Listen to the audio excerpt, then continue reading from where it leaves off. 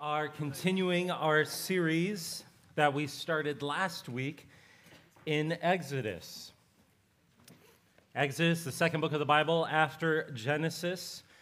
We saw last week that part of why we're in Exodus is because Exodus provides many of the themes, you could say the categories that the Bible is going to use to explain how we find freedom, how we find life, how we find salvation. In other words, the better that you understand the book of Exodus, the better you can understand the rest of the Bible, the rest of Scripture. Last week we saw, I guess I could say we introduced this theme of liberation from captivity. We looked at what is liberation. We looked at what is captivity, and we saw that just as the ancient Israelites were captive physically in Egypt, in many ways in our lives today, we find ourselves spiritually captive. Some things that we're aware of, some things that we're not aware of. We saw that we could think of these in three main kind of dynamics that are influencing our lives, that hold us captive. One of those could be our flesh. Throughout the morning, we were just talking about this and talking about sin and talking about just these desires that can kind of hold us captive. Sometimes we think in terms of addictions, things that work against what we think of being our will or having freedom, but these things hold us captive and work against us. It could be our flesh. It could be the devil, right? Demonic influences in our life. If we're kind of shamed by our guilt and our past, that could be used to turn us and direct our lives, to drive our lives, perhaps to keep us from running our entire lives rather than running to something good, always running from the past. We also saw, so there's the flesh and there's the devil, but also the world. Their influence is external to us in every generation that can hold us captive. These can be all different things. They could be ideologies. Last week, I mentioned just even in our day, something new is the algorithm, the power of the algorithm in our life. And like the whole room was like, everyone immediately understood, right? This hit me. I should have shared it last week, but I've had this thing for the last week and a half. Okay, so since New Year's, where on Instagram, I go on and there was this pop-up ad for this pop-up sauna. Okay, where you could like buy the sauna and you could get into it after a good workout, and then if you buy it now, you get thrown in this like ice bath for free. And all of a sudden, over the next few days, I realized that I kept dreaming and thinking about this sauna. I have never thought about having a sauna or owning one in my entire life. But all of a sudden, I was dreaming about this throughout the day. When it was getting cold, I was thinking, man, it'd be nice right now, sitting in the Starbucks parking lot, break out my pop-up sauna, right? Right here, right now. And then I realized I was going on Instagram, and every 2 or 3 posts was another ad about that same sauna. And as I could tell, I was looking at it, the algorithm was like, got him, right? And then it kept putting it up there. And then influencers out there who were using the sauna, their posts were being recommended to me, and they were popping up. And more I started thinking, I need this sauna. I will sell everything I own, and I will move into this sauna in my backyard, in the Starbucks parking lot, and my life will be fulfilled, right? And I sat there and I wondered, do I really want this sauna, or does the algorithm want me to want the sauna, right? I share it because we laugh, but I think we all feel this right now. There are all these things around us that can be external that actually hold us captive, that drive our lives in ways that often we're completely unaware of. There are all these new ways in the modern world. It's changing, in fact, what it means to be a human being. It's changing what it means to have a will. This book, Exodus, is profoundly relevant for today. Because how are we to find liberation when there's captive forces all around us? Exodus exposes these forces that hold us captive and points to where liberation can be found. Next week, Well, I should say last week we saw the circumstances of Israel being enslaved by Pharaoh in Egypt. And the question that's introduced there is, how will they be liberated? How will they be freed? How will the chains come off? Next week, in chapter 3, we're going to encounter the liberator, life himself. We're going to encounter Yahweh in the burning bush, the famous scene of Moses encountering him. But before that encounter, Moses is going to confront something in the way that he tells the story of his birth and what we read in the scripture reading, and then we'll go a little bit further. We're going to go through all the way through chapter 2, then his journeying, his exile. In many ways, Moses' life is a microcosm of exactly what the nation of Israel is about to face. And in telling his story, he's going to confront two assumptions that we often bring, cultural assumptions, that we would tend to bring into our search for liberation. But in fact, what Moses is going to demonstrate here is that if you hold on to these assumptions and you live in light of them, then actually it will hold you captive. In the search for freedom, we actually can be held captive and become further enslaved. So we're going to look at two of those assumptions, and then we're going to look at, in the end, just comfort. Some comforts that are, I would say, almost hidden here. They're kind of like diamonds that are kind of, you see a little glimmer breaking out of hope, of comfort for where we find ourselves captives today. So first we're going to look at confronting the myth of who liberates. Second, then we're going to look at confronting the myth of what we're liberated to.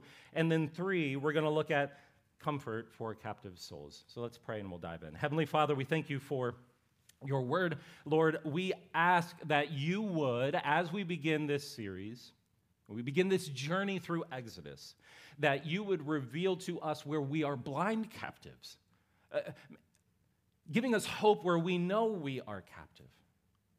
Lord, when we talk about these ideas of captivity, bondage, our minds go to the places where we find ourselves in addictions, dependencies, going back again and again to the same thing, just feeling we can't break free of things, not being able to break free of our past, of shame, whatever those things be. As we go throughout this series, Lord, would you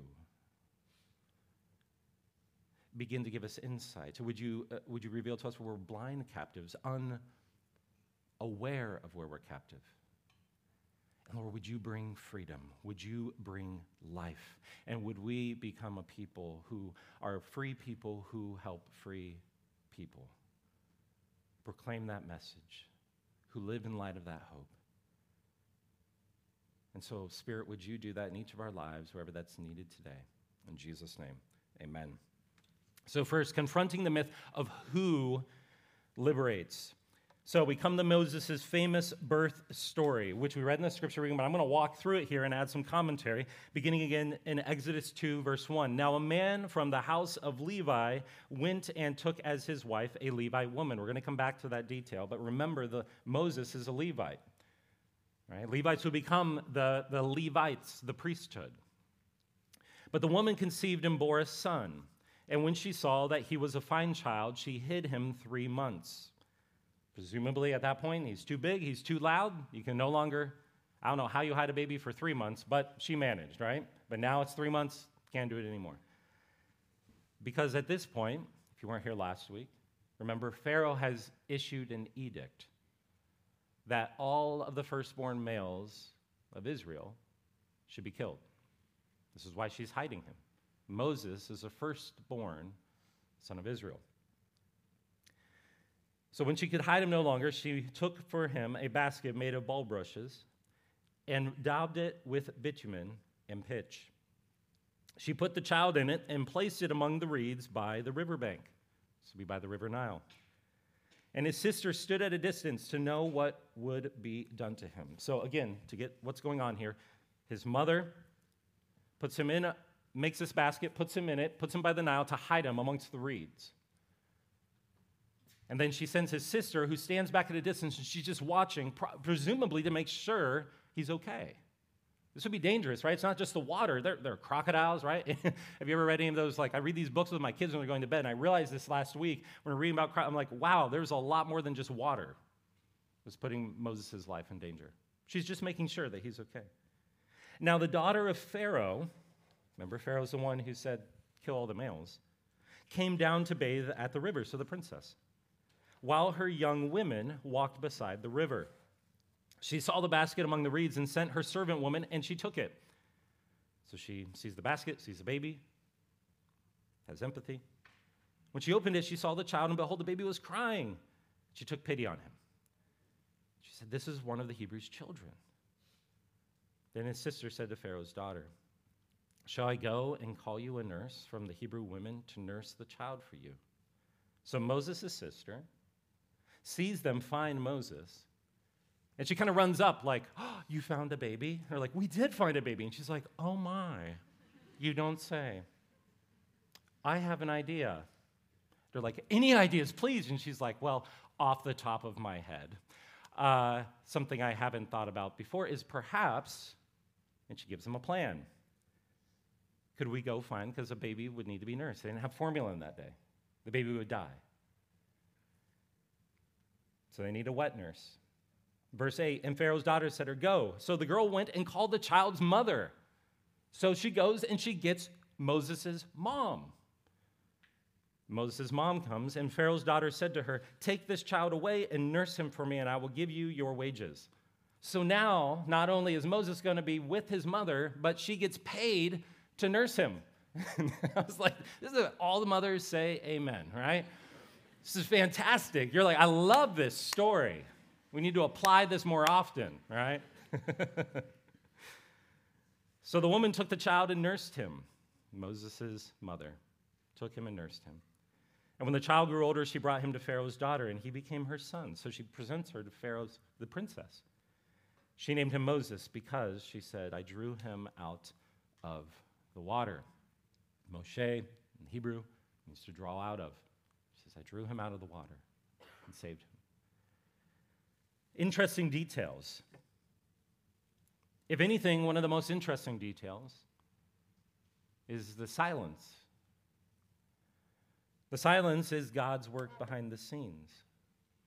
If any principle could be taken away, it would be seeing God's hidden care for Moses. Think about how vulnerable he is, how unlikely it is that these series of events would take place. God gave the wisdom to Moses' sister. God cared for Moses in keeping him from drowning in that basket on the Nile. God gave his mother the idea, she even bringing him into the world, and then even providing this connection to Pharaoh's daughter, and eventually placing him right there beside the throne in Egypt. So I can't move on without pointing out, you see, one of the takeaways that you could say instantly from seeing this is how often, when we think on our past, do we look at our past and interpret it through the framework of God's hidden provision and care in our lives?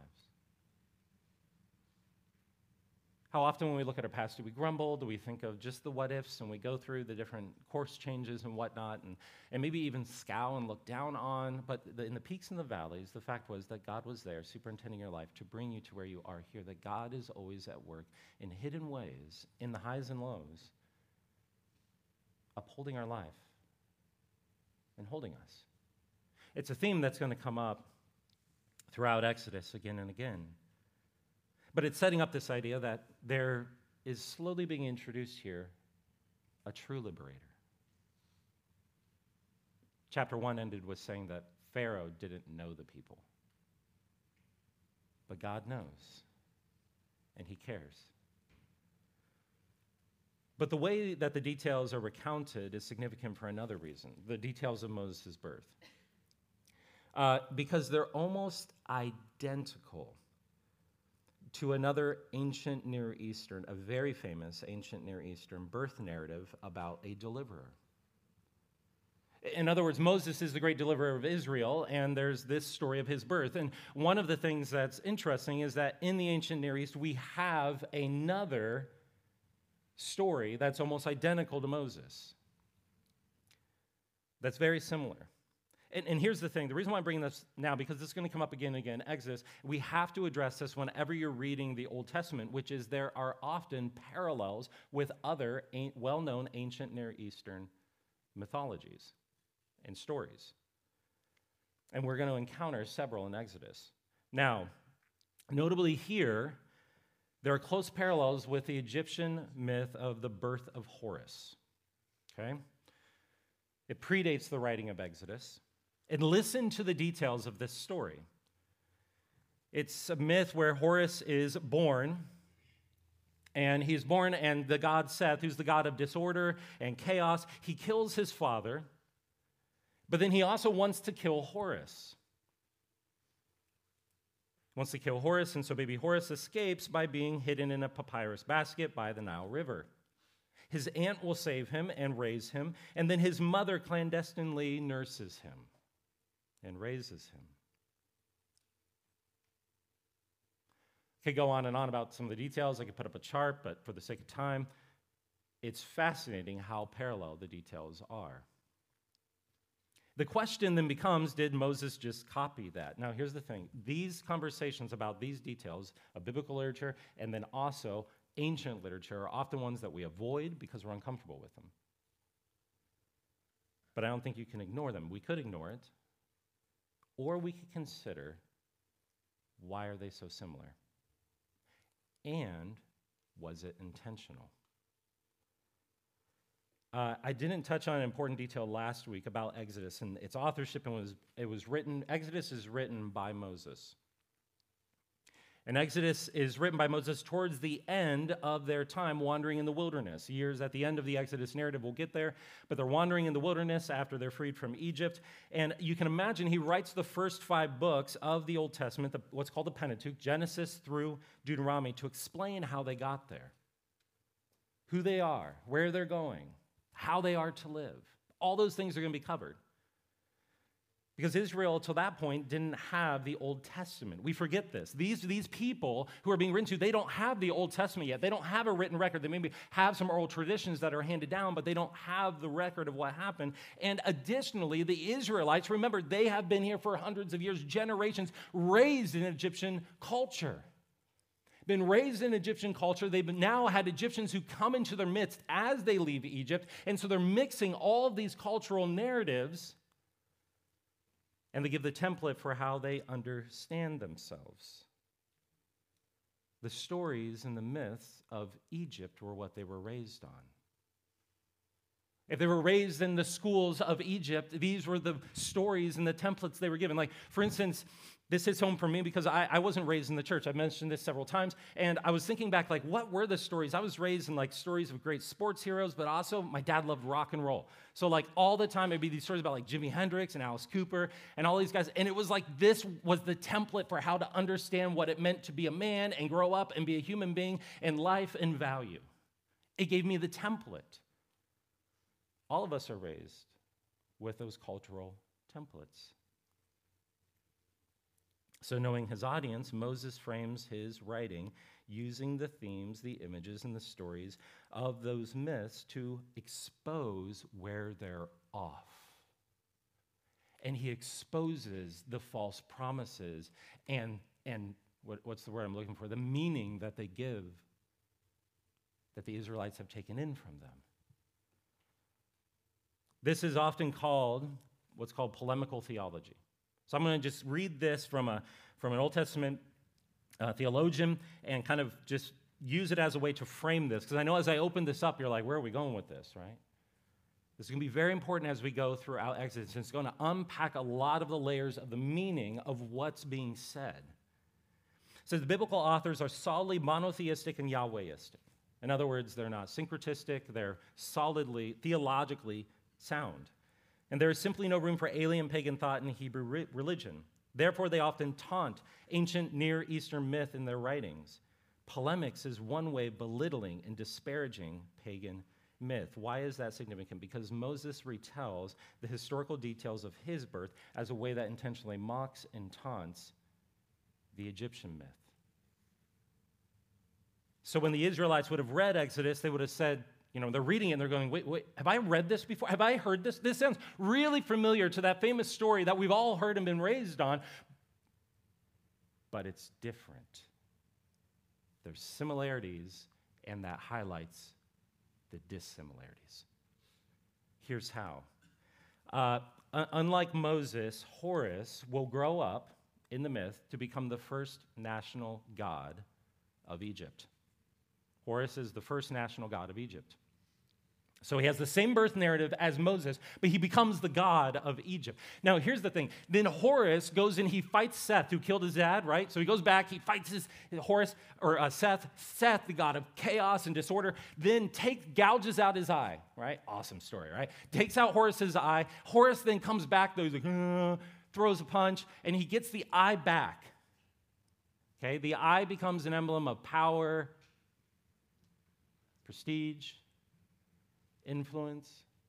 Why do I tell you this? At the center of Pharaoh's crown is an emblem, and it's an eye, the eye of Horus, because Pharaoh was considered the incarnation of the god Horus. That's why it is the one that is being mocked and ridiculed. Moses deliberately retells the birth narrative to confront the assumptions that were from that myth. And what were they? The hope that liberation and life, the life we've always wanted, is found in playing God, in being Pharaoh, in being like him. The stark contrast between Moses' story and Horus's, or Pharaoh's, is that Moses doesn't become God. Moses isn't divine. He never becomes divine. Moses, throughout the story, is dependent upon God. He doesn't take things into his own hands. He doesn't try to become Pharaoh. He doesn't try to make his home in Egypt. He doesn't try to find glory in this world or in the glory of the Pharaoh or having his own will and determining his own way. But instead, the story plays out where he follows the true liberator. The whole place where the story veers off is into this place of saying, no, you're not meant to be a Pharaoh. No, you're not meant to determine all truth and all right and all wrong and all value and all meaning and all purpose. You won't find freedom there. In fact, what will happen is you will actually become more captive if you do.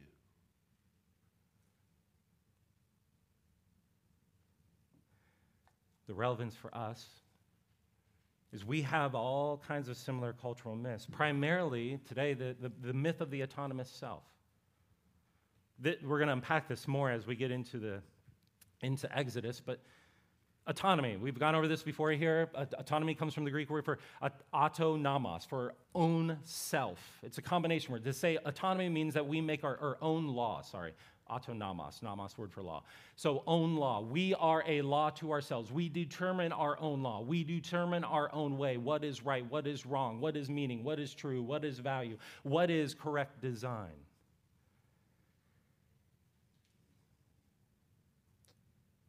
In the modern day, our myth is that freedom, the life we've always wanted, is found in throwing off all the constraints, especially the constraints of any kind of a God who can make a claim against me or upon me.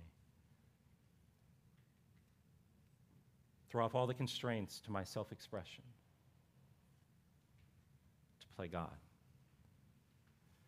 And Moses, at the end of his life, is telling us finding your hope, your liberation in yourself will deeply, deeply, deeply disappoint you. In fact, if anything, it will keep you captive to forces you don't even realize are there because you're not as free as you think to determine that. In fact, what will happen is either you will try to go on your own way and it will burn out and fail, or you will end up giving yourself to someone who you say, oh, but that person is influential. That person's the Pharaoh I'm looking for. If I can't become it, I'll follow them, and they will exploit you.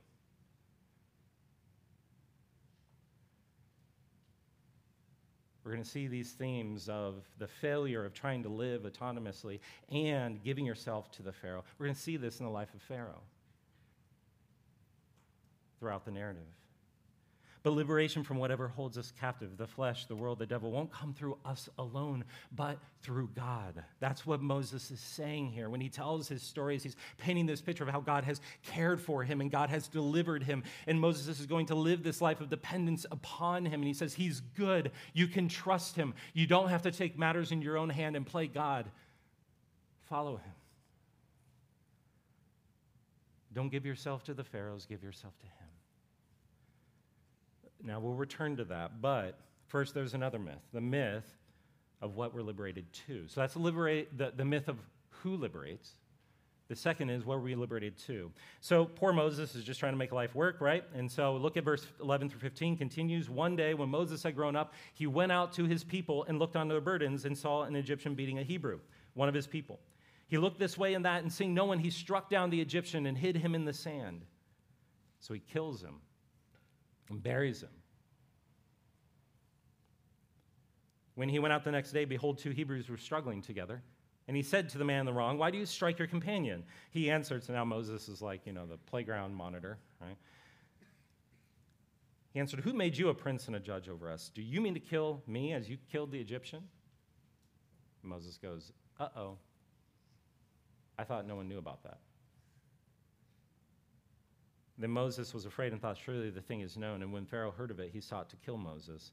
But Moses fled because he killed an Egyptian. But Moses fled from Pharaoh and stayed in the land of Midian, and he sat down by a well. What's interesting here is we have Moses, and again, you're imagining he's at the end of his life. Remember, this is Moses at the beginning of his life, just figuring things out. At the end of his life, he's kind of narrating it, looking back, and kind of giving wisdom as he's telling this story. And what's interesting is you can almost feel Moses saying here, as he was trying to make a go of it on his own, as he was trying to make a life on his own, trying to find the life that he wanted, trying to find this life of freedom, whatever you want to call it. Just make a life. He encountered this internal thing that drove him. Here's what I mean by this. Throughout Exodus, as we saw last week, we're going to see both there are external forces that captivate us, like how they're enslaved to Pharaoh. We're also going to find that there are internal forces. The narrative is going to go back and forth with this. Internal forces that also hold us captive. Our desires, our flesh, our heart, our souls. And what happens here is now we see this internal. Moses is the one Israelite that's not enslaved. Yet he's captive to something here, and it drives him to murder. What I mean by this is, again, that clue of back in verse 1, where I said, remember, he's part of the house of Levi? Here's the thing. Until this point, they don't have the Levites. They haven't become the priesthood. All they have is from a few chapters ago, if you were just reading from Genesis to Exodus, in Genesis 49, we have a prophecy about the children of Levi. And this is what it says. Simon and Levi are brothers. Weapons of violence are their swords. Let my soul come not into their counsel. O my glory not be joined to their company, for in their anger they killed men. That's it. Everyone else is like, you'll be fruitful and multiply. Here are the nations, right? And he's like, you guys kill people. You got some temper issues, right? What happens here is Moses, whatever you want to call it, this drive, this personality. One of the things for me, actually, in becoming a believer, one of the things that's been most sanctified me is that I come from a long line of very hot-headed, blue-collar men. And I find that will rage up in me so quickly. I identify with Moses here. But it's this thing in him that drives him, that almost holds him captive, that drives him to murder. And then he's sitting at the well. You can imagine he's wondering, how did I get here in my life? Perhaps you're there today. Right now, life looks like that moment at the well. Or perhaps you've tried to kind of do it your own way. Perhaps you've just found there's just things that come up again and again, and you find yourself sitting there wondering, how did my life get to this place? You can take solace in the fact that God's people, we've been there many times. Moses becomes a fugitive, and he runs for it. Continues in verse 16 through 22. Now, the priest of Midian had 7 daughters, and they came and drew water and filled the troughs of water for their father's flock. The shepherds came and drove them away, but Moses stood up and saved them and watered their flock. When they came home to their father, Reuel, he said, "How is it that you have come home so soon today?" They said, "An Egyptian delivered us out of the hand of the shepherds, and even drew water for us and watered the flock." He said to his daughters, "Then where is he? Why have you left the man? Call him that he may eat bread." And Moses was content to dwell with the man, and he gave Moses his daughter Zipporah. She gave birth to a son, and he called his name Gershom, for he said, "I have been a sojourner in a foreign land." Now, these details are interesting. They set up some of the next part of the narrative, but they just kind of give us the details of God again intervening and leading Moses to this place where now he has a family, where he doesn't die of thirst in the wilderness. But what's interesting is, again, that last line is instructive because that highlights where Moses is again paralleling a well-known Egyptian myth.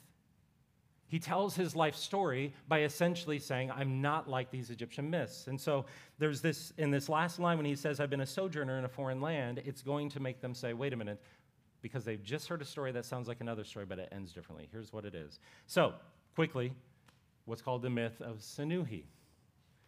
The myth of Senuhi was another myth that they would have read or heard when they were raised in Egypt, which was essentially about what it means to be a great citizen. The parallel details. He begins where there's this plot to assassinate the Pharaoh. He's caught up in it, and so he has to run into the wilderness. He almost dies of thirst. A local man brings him into his tribe. He marries his daughter. But then at the end of his story, it's almost identical to the details of Moses's. Predates it. But at the end, he's restored by Pharaoh, given riches and glory. And Senuhi becomes the model Egyptian citizen. He becomes the model, the template for what you're supposed to be an Egyptian citizen who, even if you go into Exodus or you're outside of it, then you pine to return to the glory of the nation. You worship the nation. You love the nation. You find your life and your glory and your identity in Egypt. So you can imagine if you're raised hearing the story of this great citizen who's not a sojourner in the wilderness but gloried in Egypt, Moses then comes along and confronts it. He gives them his story and he says, actually, this world is not your home. That you are actually a sojourner in this world. Again, you can imagine think about it, Moses is writing this as the Israelites are getting ready to enter into the promised land. Remember, in that time in the wilderness, they're getting ready to enter into the promised land. And God has promised them, this is a land of milk and honey, of abundance, of riches, of blessing. You're going to be a nation. You're going to have abundance. And it would be so easy for the Israelites to begin to think that that was the ultimate goal, that the whole thing they're liberated to is stuff, comfort, pleasure.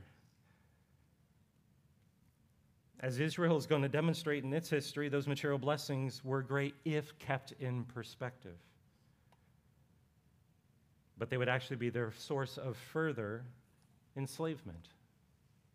That very abundance in the promised land would be the source of soul enslavement, even while they were physically free, because they possessed them with the wrong perspective, and to the point where they went from an exodus to an exile.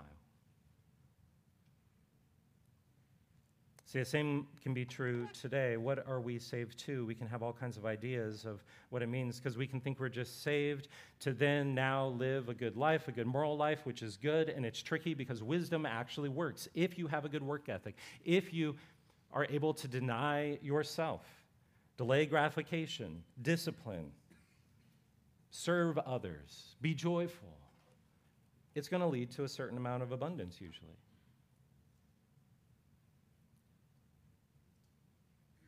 But the point of our salvation, our freedom, is not mere stuff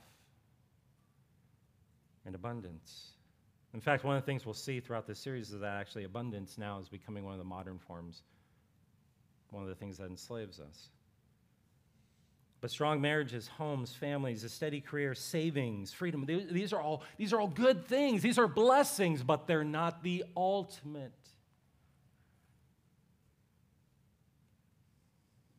The ultimate goal is liberation to life with God, to walk with Him, to know Him. This is exactly what the New Testament is going to say about Moses in this very scene. It says in Hebrews 11, by faith Moses, when he was grown up, refused to be called the son of Pharaoh's daughter, choosing rather to be mistreated with the people of God rather than to enjoy the fleeting pleasures of sin. He considered the reproach of Christ greater wealth than the treasures of Egypt, for he was looking to the reward. What was that reward? The reward was the eternal city where he'd be in the presence of God. Those were Moses' riches. He kept it in perspective. All of the things of this life, those are good things, blessings, but in perspective, this is the ultimate thing. We're not liberated to this stuff. We're liberated to life with God. That gives perspective on all the good things and all the troubling things in life that we always have the Lord. It's important because, again, if we follow that myth that we're liberated to merely then the accumulation of stuff or liberated to just life in this world, then what will end up happening is that we'll find ourselves again captive, further captive. You'll be a target for exploitation. See, I heard once a pastor said, wish I'd come up with it, but I didn't. He said, you don't own your stuff owns you. Often that is very, very true. We give ourselves just to get the stuff, and then when we get the stuff, then we got to give ourselves just to keep the stuff.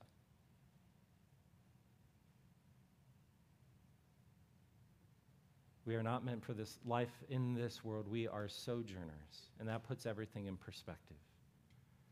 Now, those two myths, what Moses is addressing, the myth of who liberates and who, it's not us. But then also, where is liberation? What's it to? It says it's not of this world. We're going to be unpacking those further in the coming weeks, but one of the things first that we see here that we want to leave with is comfort for our captive souls. Because here's the thing, as we go throughout this, Exodus has a way of just going like, see this, and you're like, yeah, and you're like, it's like, that's you. And you're like, oh, man, again. And you're like, see that, and you're like, yeah, that's you. And you're like, man, again, right? Like, again, and you realize, man, we realize how much we're driven and captive to these things. So what's the comfort in the midst of it? Verse 23 through 25 to end the chapter. During those many days, the king of Egypt died. This is the Pharaoh. He dies. There's a new Pharaoh. Pharaoh will never be named, as we said last week, just so if you missed it last week. The Pharaoh is never named because the Pharaoh stands for the timeless, anti-God, anti-creation, anti-human, anti-Christ dynamics of the enemy in this world. The people of Israel groaned because of their slavery and cried out for help. Their cry for rescue from slavery came up to God, and God heard their groaning, and God remembered his covenant with Abraham and with Isaac and with Jacob, and God saw the people of Israel, and God knew. God remembers his covenant. This says something about who God is. He is constant. That he is loving, that he is faithful. We're going to see more on this next week, but one of the things from last chapter we saw is that Pharaoh didn't know the people, and it's juxtaposed to this verse where God does know his people. And in the Old Testament, the Hebrew verb yada is a verb that means that's usually meant for like sexual relations. Adam knew his wife, right? For intimacy, for deep knowing and covenantal bonds. And what it's saying here is that God knows his people. He cares for them. He's one with them. He will be faithful to them. He will not exploit them. The whole point of this chapter is that we cannot free ourselves. In this world, it's going to be a constant fight. Pharaoh stands for the enslaving, exploiting, anti-human forces of this world, but our God's heart is to set our souls free, and he knows us better than we know ourselves. And one of the other things we'll be exploring is that, like Moses, we are not only meant to find that freedom, but we are meant also to be those who bring that freedom to others. Free people, free people. We're meant to be people who find that liberation of things that we never possibly even knew we were held captive to. And as we do that, then the joy that we find in that, then that overflows to others, that they would know that freedom. But it starts with finding true liberation the way that Moses has. And many of the thing that I referred this earlier as like a diamond that kind of you could see it like in the sand, like kind of these treasures that are here in this text. So I want to end with these comforts, which first is that there actually is one who does liberate. Exodus comes after Genesis. And you're like, thanks for that one, right? Great insight. But here's the thing. Exodus flows right after Genesis. It would have been one that would have, like maybe one scroll to the next. We've read Genesis, then Exodus, and it means anyone who read Moses' birth story would have noticed an echo from what came earlier in Genesis. The description of the basket he was placed in. Maybe you noticed this. It's almost identical in the Hebrew to Noah's Ark and how it was built. Moses' basket is a new ark. It carries him through the waters, just as God will eventually then lead Israel through the waters to freedom. From a flood to the Nile River, he'll lead him through the Red Sea to freedom. Only when he does, he won't need an ark. The people of Israel won't walk through the waters and through the Red Sea. They won't travel through in an ark now. For the first time, they walk through on what? Dry ground. Why? Because they're covered by blood. Blood of a sacrificial lamb. Ultimately, whose blood does that point to? Again, remember verse 1 said that Moses was from the house of Levi. As I said before, these Levites will become what's known, or the house of Levi will become the Levites, which will become the priesthood of Israel. The priesthood who would administer the sacrifices, the priesthood who would apply the blood to the people and cover them. Only, whereas Moses was a Levite who would shed blood that would make him guilty, Jesus will be the new and better Moses, the new and true high priest, who will shed his own blood in order to set his brothers free and to remove guilt and give forgiveness, to set our souls free from the guilt and shame that hold us captive, the ultimate freedom above all other freedoms. Jesus is providing us a new ark in himself. But not only do we have a liberator who is sure, we also have a true liberation to something, to someone. See, there will be another child who will be born in the future, who will flee another Pharaoh of another generation, a Herod. He'll flee into the wilderness, who, like Moses, was an Israelite who became an Egyptian, only he will be God who will become man. And he'll begin his ministry with another sign of passing through water. He'll begin it with his baptism. Only this one, rather than being lifted up from the waters, will rise up from the waters. Why does this one rise up from the waters? Rather than having to be lifted up, he rises up from the waters because he has the obedience, the blood, the righteousness of the Son of God, because he is Jesus, the second person of the Trinity made flesh. And when he does, then the Spirit will descend and the Father will declare before everyone as the Trinity comes back together and says, "This is my Son with whom I am well pleased, this one in whom there is life and there is freedom. If you will come to this one, if he'll be your ark, if he'll be the one who you place your life in and place him in yourself in my hands, then you will find yourself liberated and on the other side."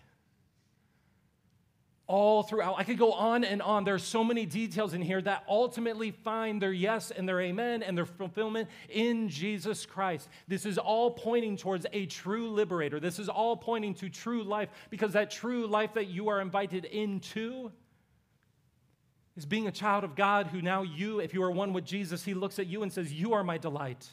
You don't have to give yourself to all these things, being driven by all these things. But the thing that drives your life is my delight and my love and my joy in you.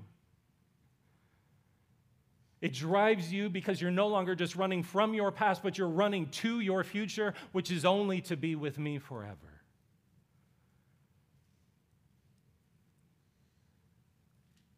there is hope and there is comfort, because that, no matter what we may find ourselves struggling with, no matter what you may find, drives you again and again, and you find yourself in that proverbial well sitting there, what is going on in my life? Here's the thing, this doesn't change. Our sin, our failure, our dependencies, our captivity does not change this truth.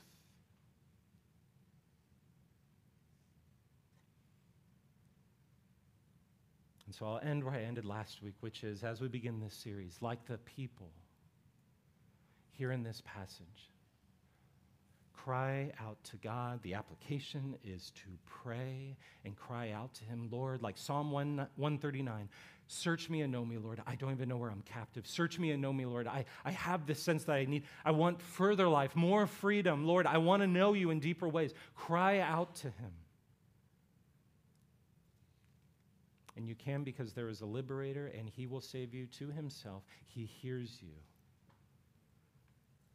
He will free you. And next week, we will encounter him. And next week, we'll begin the journey to liberation from captivity. Let's pray. Heavenly Father, we thank you for your word. Lord, we thank you for these truths. Lord, these are big themes and these are dense passages. And Lord, help us to, wherever you would have us apply them, Lord, if we find ourselves buying into the myth that we can just play God and play Pharaoh and we can run this whole thing. Or Lord, if we find ourselves falling into the myth of that liberation and freedom will be found somewhere in this world and making a home in this world, that ultimately, Lord, those things will fail us. Lord, give us proper perspective. Help us to find life in you. Free us. Free us from the guilt and shame of our sin. Lord, free us from the different things in our life that are holding us captive we aren't even aware are there. Would you break chains so that, Lord, we would find freedom and joy and life in you. Lord, give us the wisdom to understand these things.